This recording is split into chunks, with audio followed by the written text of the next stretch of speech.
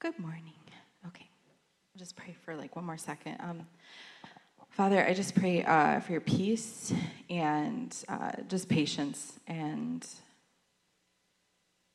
just that your words would unfold like a flower blooming this morning. In Jesus' name, amen. So I'm going to start in Acts chapter 17, if you'd like to turn there. In this passage, Paul, the Apostle Paul, has been to Thessalonica. They were not very kind to him. After that, he went to Berea, and they were more reasonable men and listened to what he had to say. And then after that, he ends up in Athens. So this is Acts chapter 17, verse 16. And it says, while Paul was waiting for them in Athens, he got separated from, I think it's Timothy and Silas, he got separated from some friends. And while he's waiting for them in Athens, he was greatly distressed to see that the city was full of idols. If you go to Nashville, Tennessee, you can see a full-scale reproduction of the Parthenon. Tom and I have seen it. And the statue of Athena, it's creepy. I'm with Paul. It's right. It creeped me out. So he reasoned in the synagogue with both Jews and God-fearing Greeks, as well as in the marketplace day by day with those who happened to be there. A group of Epicurean and Stoic philosophers began to debate with him. Some of them asked, "What is this babbler trying to say?" Others remarked, "He seems to be advocating foreign gods." They said this because Paul was preaching the good news about Jesus and the resurrection. Then they took him and brought him to a meeting of the Areopagus, where they said to him, "May we know what this new teaching is that you are presenting? You are bringing some strange ideas to our ears, and we would like to know what they mean." All the Athenians and the foreigners who lived there spent their time doing nothing but talking about and listening to the latest ideas. So this place, Athens, was the center of worshiping Athena. And the place that he's talking about where they went, the meeting of the Areopagus, it's also called the Hill of Ares, the Greek god of war, or Mars Hill. And there's a myth that Ares kills somebody, and this is the place where the other gods put him on trial for this. Killing this person, and he's acquitted, and all this drama happened there. So peers, right? Like if you're one of the gods, there's really no real hierarchy. You're just one of the gods. And so peers debating morality with one another without a higher power being present. And so we see the same thing happening here, where there's philosophers of different camps just having conversation. And so Greek, the father of philosophy in Greece was Socrates, and he was famous for having a school where people asked each other questions. And this was like a way of learning, was asking question after question, kind of endless questions. And actually, he died because he asked too many questions. And so this is, this culture of debate, it's a very Greek thing. It's a very Western culture. So the Epicureans, they are, their philosophy was in opposition to Stoicism, and it's materialistic, it's hedonistic in the sense that they felt like the greatest good came from seeking pleasure, but through tranquility. So just freedom from physical pain and fear. And the Epicureans sought to know more about the world, but to limit desires. So things like politics and marriage really got in the way. They stirred up too much of your, I guess we'd call it the flesh. And that would put you out of balance. And so that was kind of their basis of philosophy. Stoic philosophy emphasized a virtuous life in order to achieve eudaimonia, or the highest human good, or living the good life. So trying to figure out how to live a good life, right? Which everyone should be interested in to some degree. Nobody wants to lead a bad life. And so their ideas that the Stoics believed in came from Plato, and they were the four cardinal virtues. And cardinal in the sense it means the hinge of a door. So this is what they felt like a good life hinged on these four things. And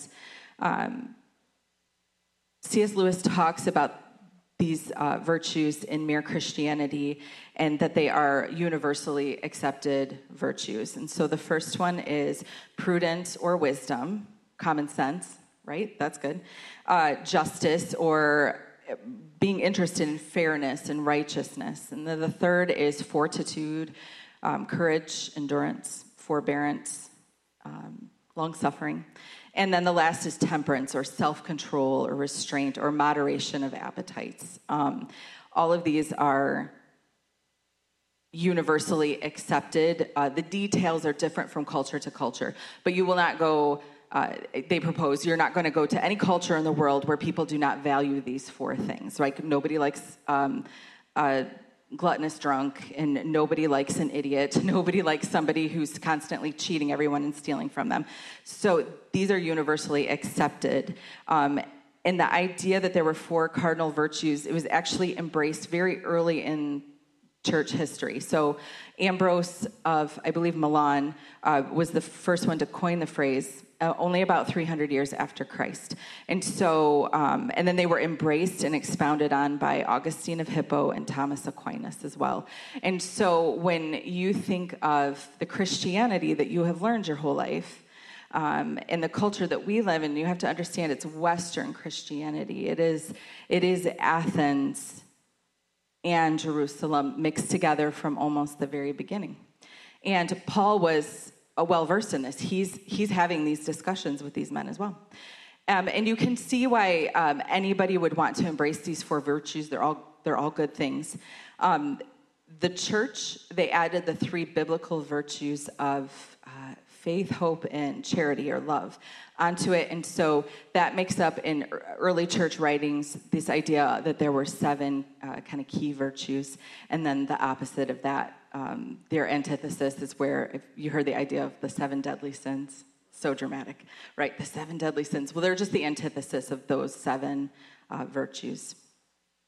And like I said, what I'm just highlighting is that the Christianity that we have in our church traditions, they do go all the way back to Greece and this way of thinking about virtue. The cardinal virtues and virtues-based Christianity, which is just what I called it when I was writing this, it feels good and it feels right. It's good.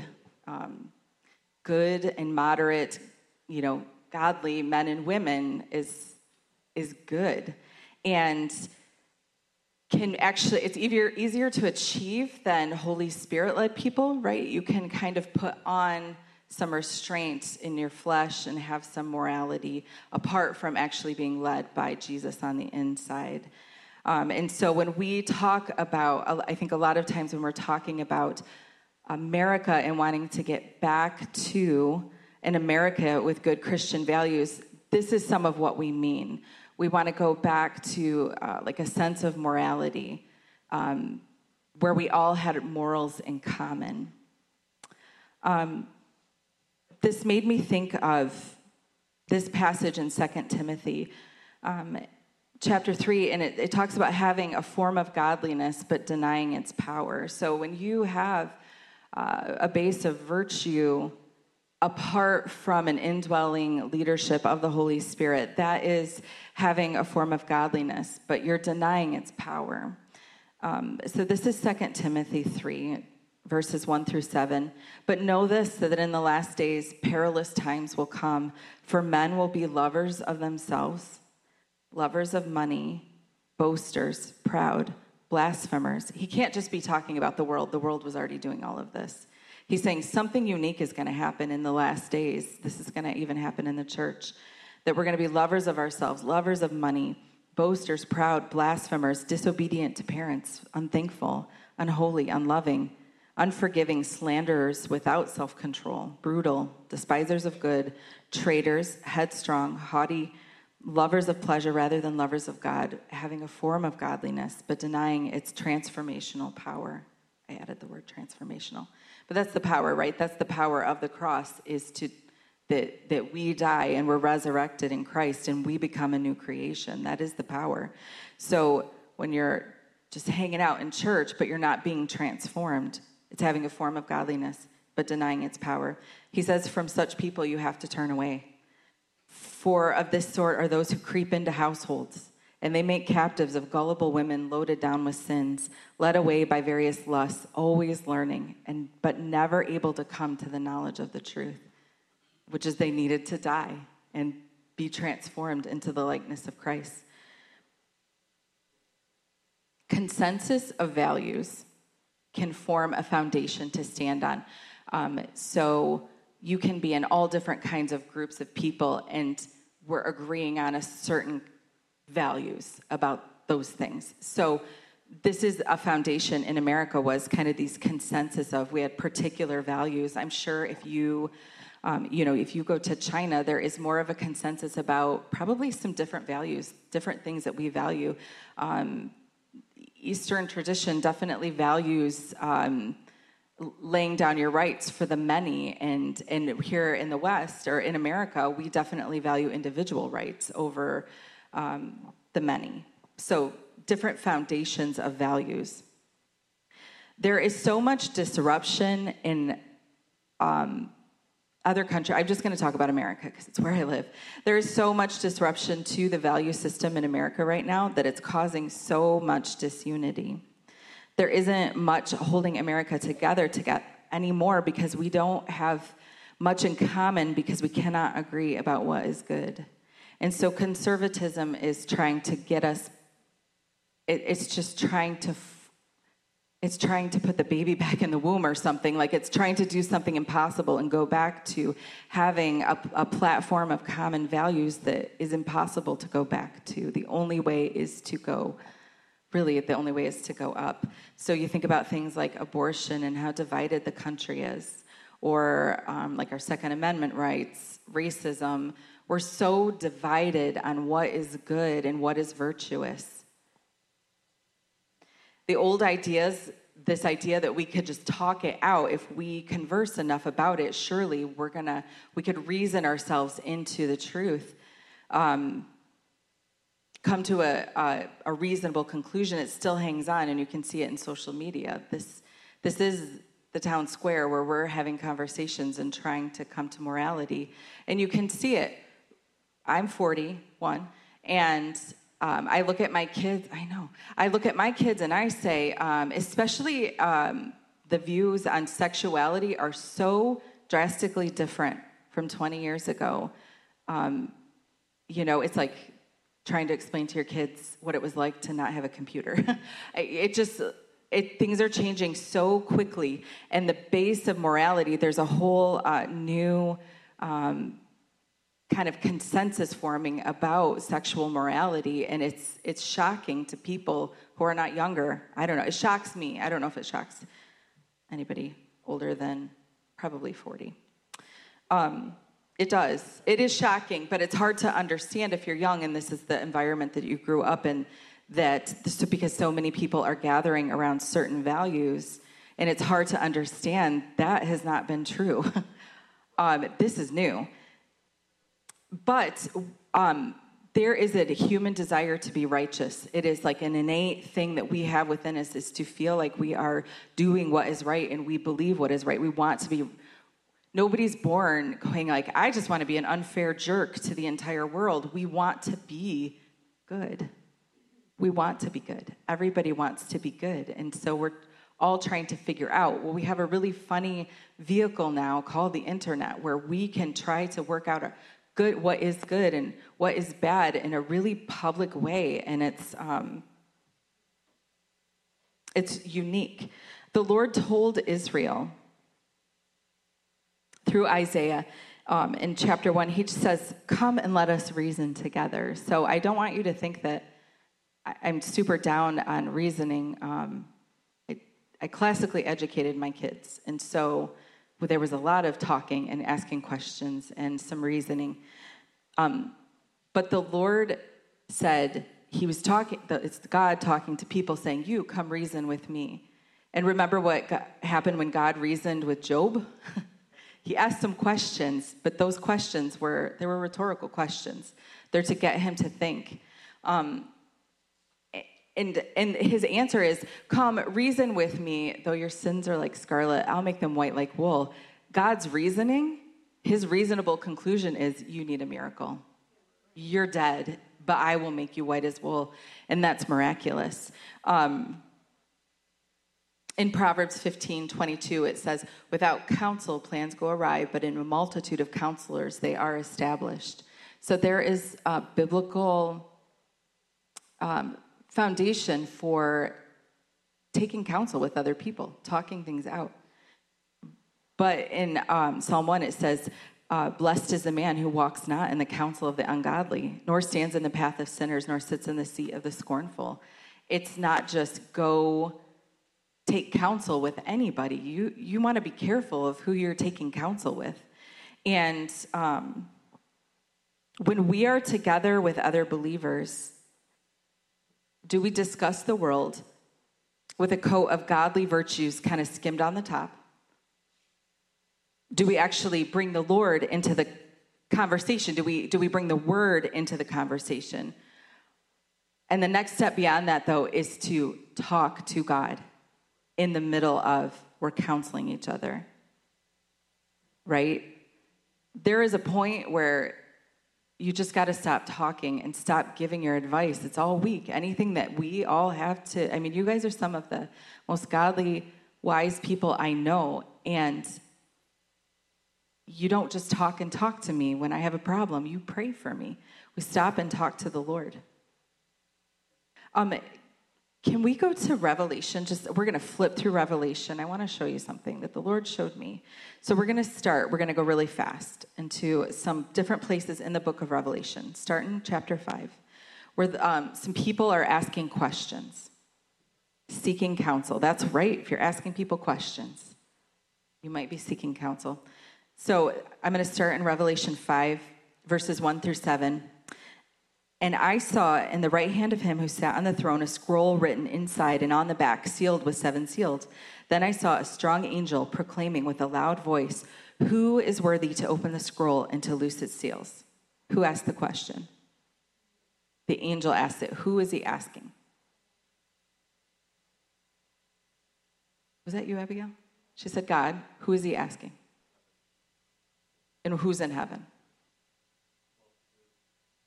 All kinds of creatures, the elders, the people, all of the things. He's asking all of heaven. And no one in heaven or on the earth or under the earth were able to open the scroll or to look at it. He's asking this question. He waited until John was there so he could ask it in front of him. Did the angel know the answer to the question? I think he did. I think he already knew the question. So why ask the question? He's trying to lead heaven to some truth. And he's doing it in front of John, and John is weeping. I said, so I wept much, because no one was found worthy to open and read the scroll or to even look at it. But one of the elders said to me, here's the answer to the question, do not weep. Behold, the Lion of the tribe of Judah, the root of David, has prevailed to open the scroll and to loose its 7 seals. And so an angel asks a question of all of heaven. He waits until John is there because he's trying to lead him. He's eliciting a response from heaven, including John at that point.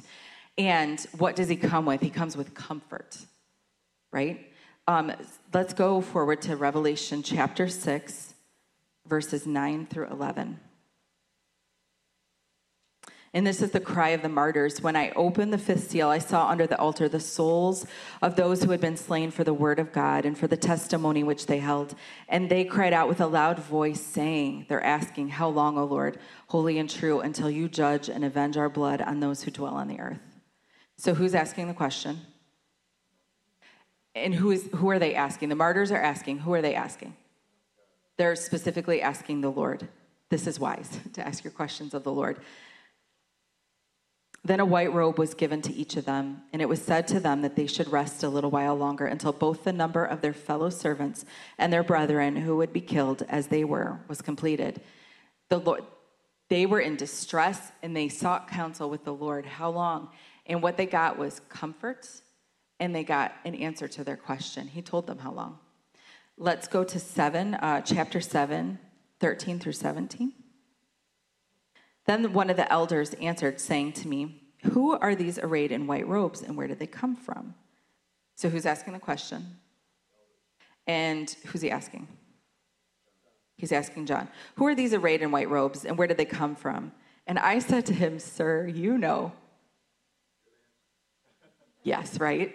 I probably would have tried to answer. I don't know. Smart John. Go, John. You know. And he said to me, these are the ones who come out of the great tribulation and washed their robes and made them white in the blood of the Lamb. Therefore they are before the throne of God and serve him day and night in his temple. And he who sits on the throne will dwell among them. They shall neither hunger anymore nor thirst anymore, and the sun shall not strike them nor any heat. For the Lamb who is in the midst of the throne will shepherd them and lead them to living fountains of water, and God will wipe away every tear from their eyes. The angel is asking, or the elder is asking a question to highlight that John doesn't know. The Lord will. If the Lord is asking, have you ever in your prayer life had the Lord ask you a question? Raise your hand if you've ever experienced that. The Lord has just asked you a question. Is he asking you a question because you know? No. He asks us questions to help lead us to ask him questions back, right? John, do you know? I don't. Sir, you know. You tell me. Person of authority, you're bringing this question up. It's a rhetorical device that you are leading me into. You want to lead me into some truth. Okay, and then one more. This is in Revelation 13, and this is a big one. Revelation 13, 1 through 4. Then I stood on the sand of the sea, and I saw a beast rising up out of the sea, having 7 heads and 10 horns, and on his horns 10 crowns, and on his heads a blasphemous name. Now the beast which I saw was like a leopard. His feet were like the feet of a bear, and his mouth was like the mouth of a lion.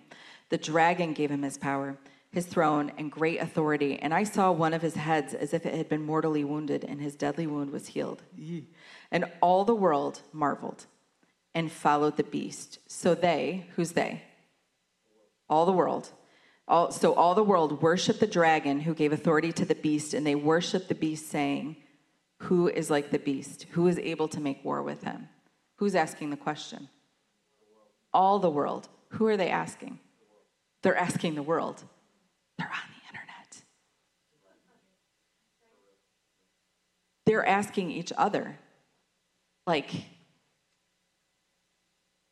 they're trying to figure out. And the answer is that the world will have for each other. You just can't. Like, give in. Give up.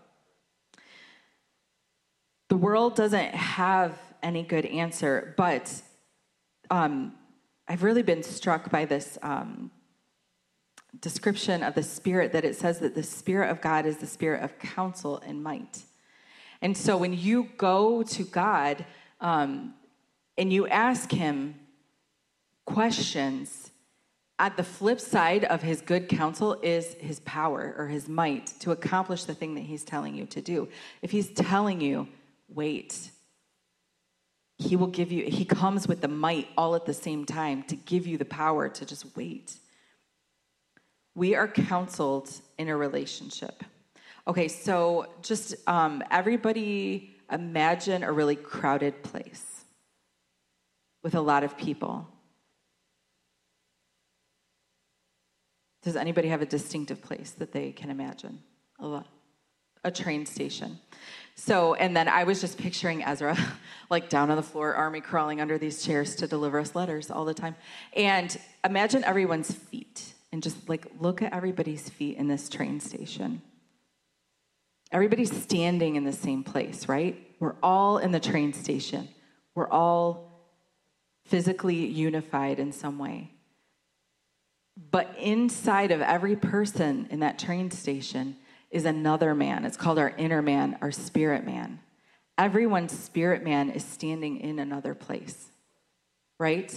We talked about this, or we sang about it, like that we're seated in heavenly places, right? Where's Samantha? She's right there. She's right there.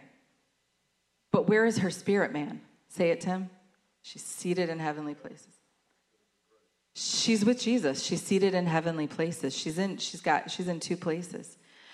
But so is everybody. Everybody has a spirit man. Where's everybody's spirit man that isn't seated in heavenly places? They're stumbling in the dark. Everybody is walking in a path or a way. Everybody is. And everybody is stumbling in the darkness until they find Christ. So let's go to John chapter 14.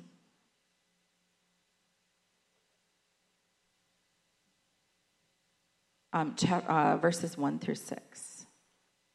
I'm going to flip back there. Print the verses. I like reading them in the Bible better.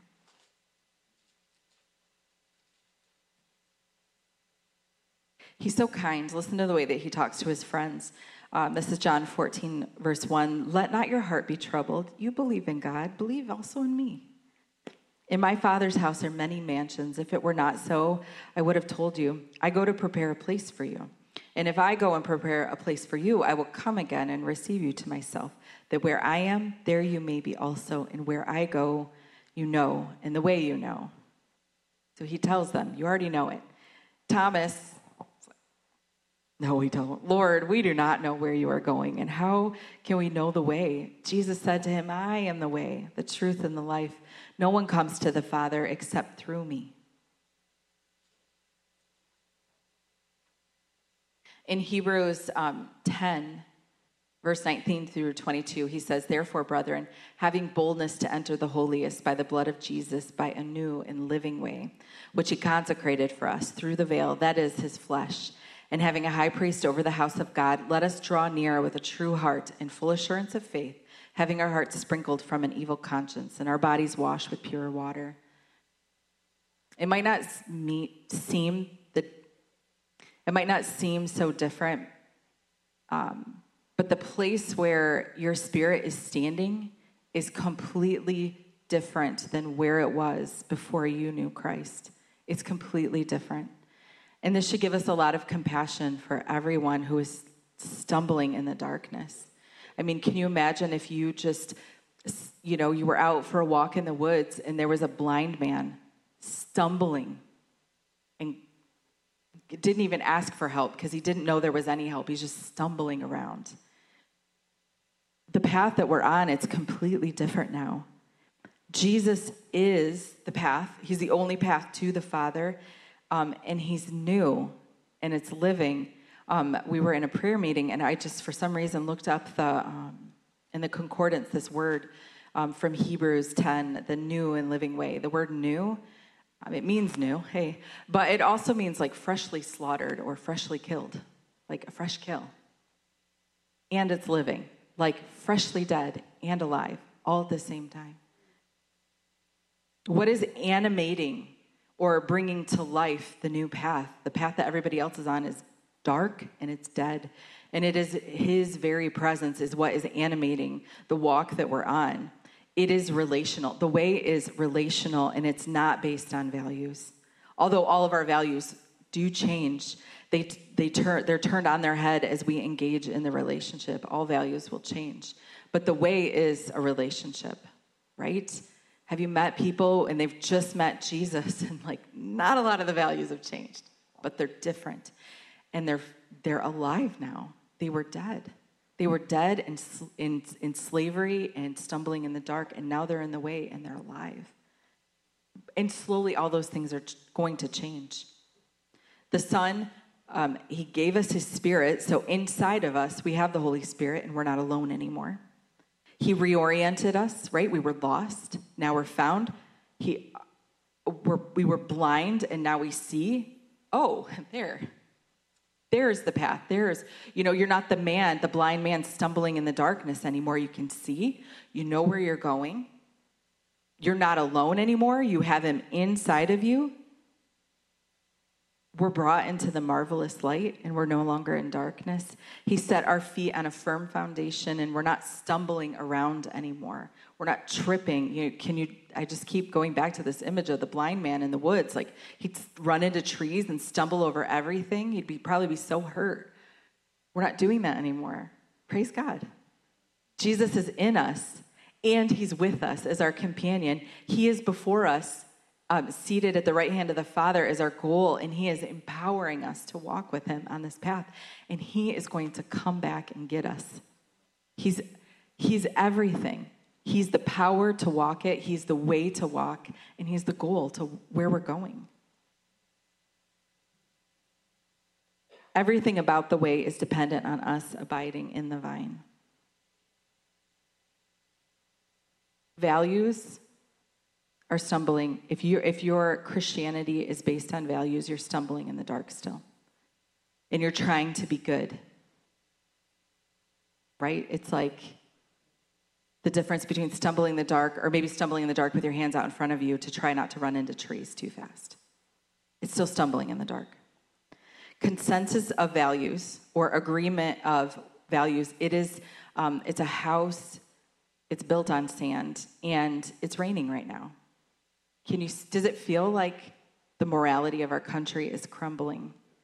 And Tom and I had a conversation yesterday about just something in my family that's a relationship that is crumbling. And he was right to say that it is better for it to just crumble so it can be seen that it wasn't on a sure foundation to begin with.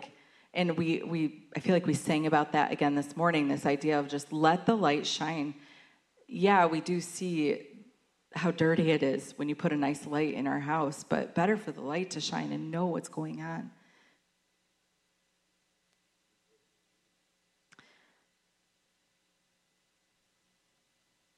The Lord told me yesterday, he just reminded me that when the house of, the consensus of values, it's being swept away. It's been raining for a while. It's being swept away. And when it happens, I just saw like a whip, like a crack of a whip. The thing that for just seconds, like the crack of a whip, will line people up and bring them back into unity will be violence and fear.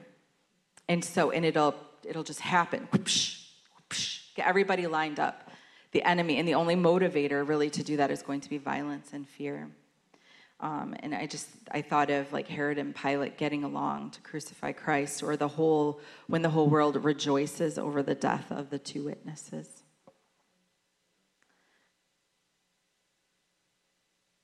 But everybody who's walking in the new and living way, our relationships are becoming more solid. The Lord is like the strikes.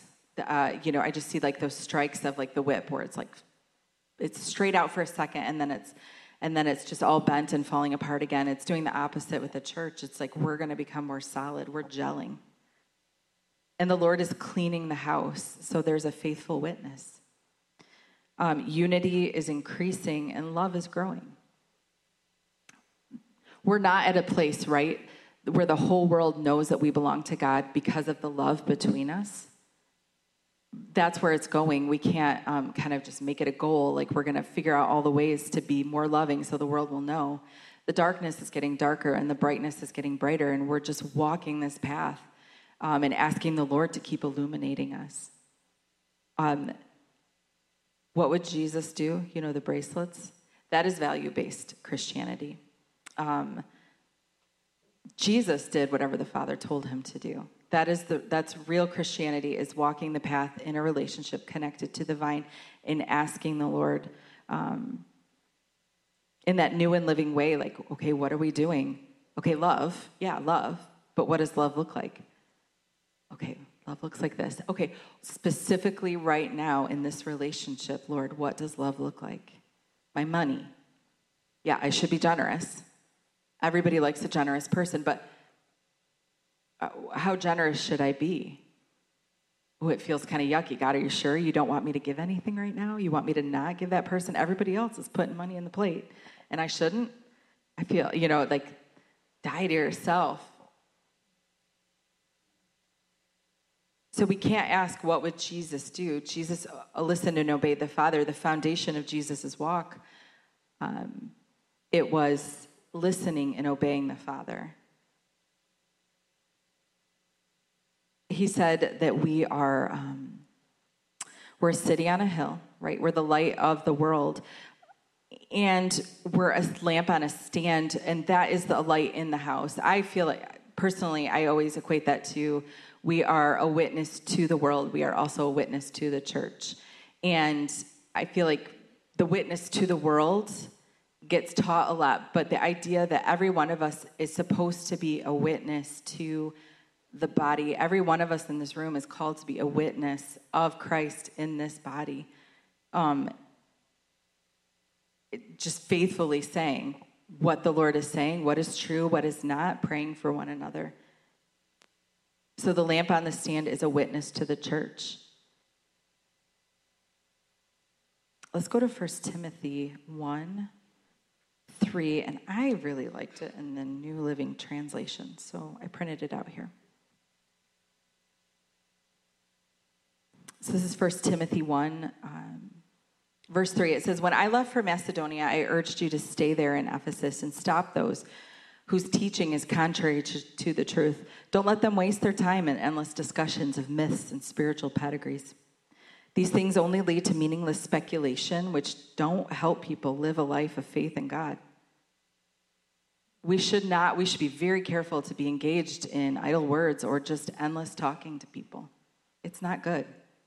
We don't come to truth by talking more. We come to truth by humbling ourselves and talking to the Lord. The purpose of my instruction is that all believers would be filled with love that comes from a pure heart, a clear conscience, and genuine faith. But some people have missed this whole point. They have turned away from these things and spend their time in meaningless discussions. They want to be known as teachers of the law of Moses, but they don't know what they are talking about, even though they speak so confidently. So why are people spending time in meaningless discussions? Because they want to be known as teachers. I like to teach. This means something to me. And teaching is a gift from the Lord. But there's also a warning in James. We can go there. Let's flip to James.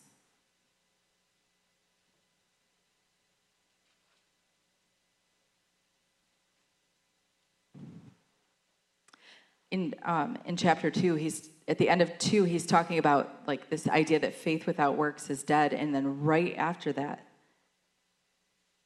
he says, "My brethren, let not many of you become teachers, knowing that we shall receive a stricter judgment." It's all one thing, right? He didn't just change topics. Because faith without works is dead, hey, be careful to want to be in front of people and instruct them in the way of the Lord. Because I hate to tell you guys, but, he's telling them, some of y'all are dead. Like, you have no works backing up any of your faith. You're not living this life. How are you supposed to instruct people? I remember the first time I taught, and the comforting thought that came to my head was, well, I could monologue about Jesus for probably 40 minutes at least. And somehow that gave me comfort because I know myself, and that is true. I could monologue. If nobody's going to interrupt me, I'll try to just make sure that I say something that's true and in the Bible, and I could do that. Discipleship is teaching in the way, though. And kind of what I thought I was going to talk about and what started all of this was this idea of discipleship, and that discipleship is teaching while you're walking in the way. And so maybe not everybody is called to come up and give sermons, but how many sermons did Jesus give? He did mostly his teaching on the way with people because it's relational. I'm picking on you, Tom, but I've listened to Tom talk a lot. I've listened to him stand with a microphone and talk, but I talk to him all the time, and he's discipled me for years, and I would know if he was full of crap. I really would. So when you're on this one-on-one relationship, and we would know that about each other when we're close, when you're discipling somebody, your kids know if you're full of trash. They know whether you're walking it or not. They hear you loud and clear when you say, I shouldn't have done that. I shouldn't have said that. I'm really sorry. That's discipling your kids in the way. And it's doable. It's small. It's bit by bit. It's the way that Jesus walked, which was discipleship. He says, be careful that you don't want to be a teacher, that there's a lot of room in a desire for a teaching gift to be that is full of selfish ambition. But discipleship, there's a lot of dying to yourself in that. And if you live in a house with other people, you know that.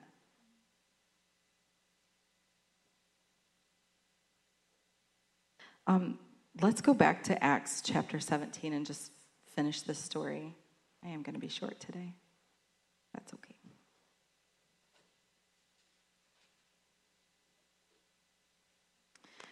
Acts 17:22. Then Paul stood in the midst of the Areopagus and said, Men of Athens, I perceive that in all things you are very religious, for as I was passing through and considering the objects of your worship, I even found an altar with the inscription, to the unknown God. They were covering all their bases. Therefore, the one whom you worship without knowing him, I proclaim to you, God, who made the world and everything in it. So they're in the middle of all of this futile talking all the time. I don't know. They didn't work. I don't know why they weren't working. Too much time on your hands. And they're just talking, and he comes in, and he's going to tell them some truth. God, who made the world and everything in it, since he is Lord of heaven and earth, does not dwell in temples made with hands. Remember when Jesus came with his disciples into Jerusalem, and these country boys saw the temple, and they were like, what? Have you seen this thing? It's sweet. It's amazing. And he told them, don't bother being too impressed. It's not going to last very long, right? Here's Paul telling these people the same thing. Listen, he does not dwell in temples made with hands. And they had one of the most beautiful temples that's ever been built in human history. Nor is he worshipped with men's hands as though he needed anything, since he gives to all life, breath, and all things. And he has made from one blood every nation of men to dwell on the face of the earth, and has determined their pre-appointed times and the boundaries of their dwellings, so that they should seek the Lord, in the hope that they might grope for him and find him, though he is not far from each one of us. He knew that their spirit men, where they were standing, that they were groping in the dark. And he's very nicely telling them, in a super kind way, you guys are lost. For in him we live and move and have our being, as also some of your own poets have said, for we are also his offspring. Therefore, since we are the offspring of God, we ought not to think that the divine nature is like gold or silver or stone, something shaped by art and man's devising. Truly, these times of ignorance God overlooked, but now commands all men everywhere to repent, because he has appointed a day. He's like, you guys think you're enlightened, like you're moving this idea of philosophy. It's moving on, right? They're modern men, and they're enlightened. And he's like, yeah.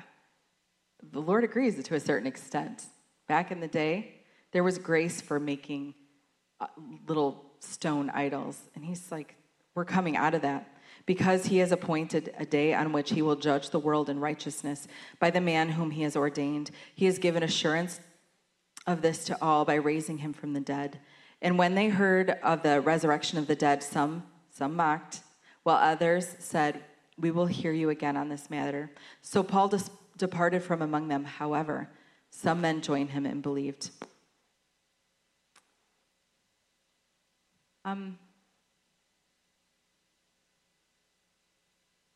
So Lord, help us to hear what you're saying in all this.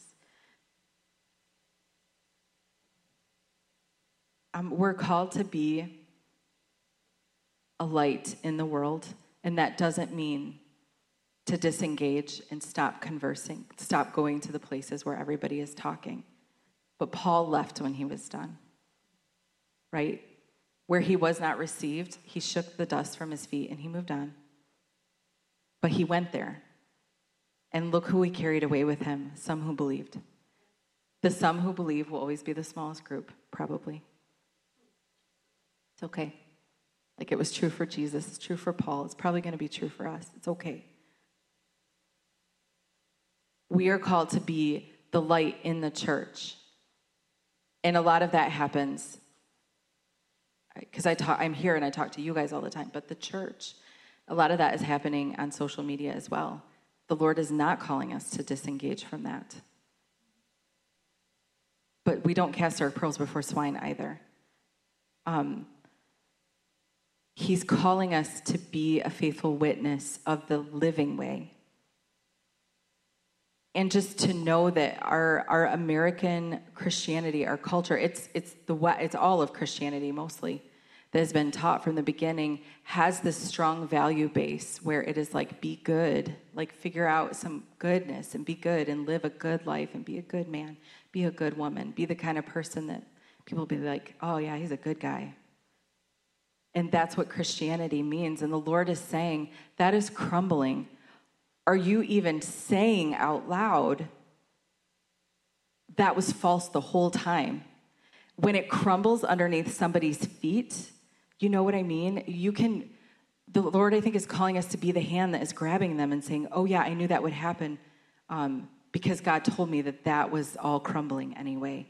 And he showed me the new and living way, and to talk to people about what that looks like, which is an abiding relationship with Jesus. Steph, do you want to come back up? I think I'm done. I feel done. So Lord, thank you. Thank you for the new and living way. Thank you for how we were lost, but now we're found. Lord, I pray if in any way we're still stumbling in the darkness, that we would just even ask you, why are we still stumbling in the darkness? We're supposed to be in the new living way. God is our spirit man walking with you in the new and living way. And if it's not, that we would just humble ourselves and admit it and ask you to put us on it. Lord, I pray that we would be cognizant of the witness that we are in the world and in the church.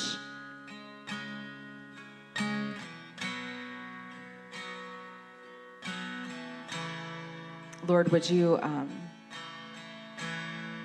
purify our understanding of who you are and how we are to live? In Jesus' name.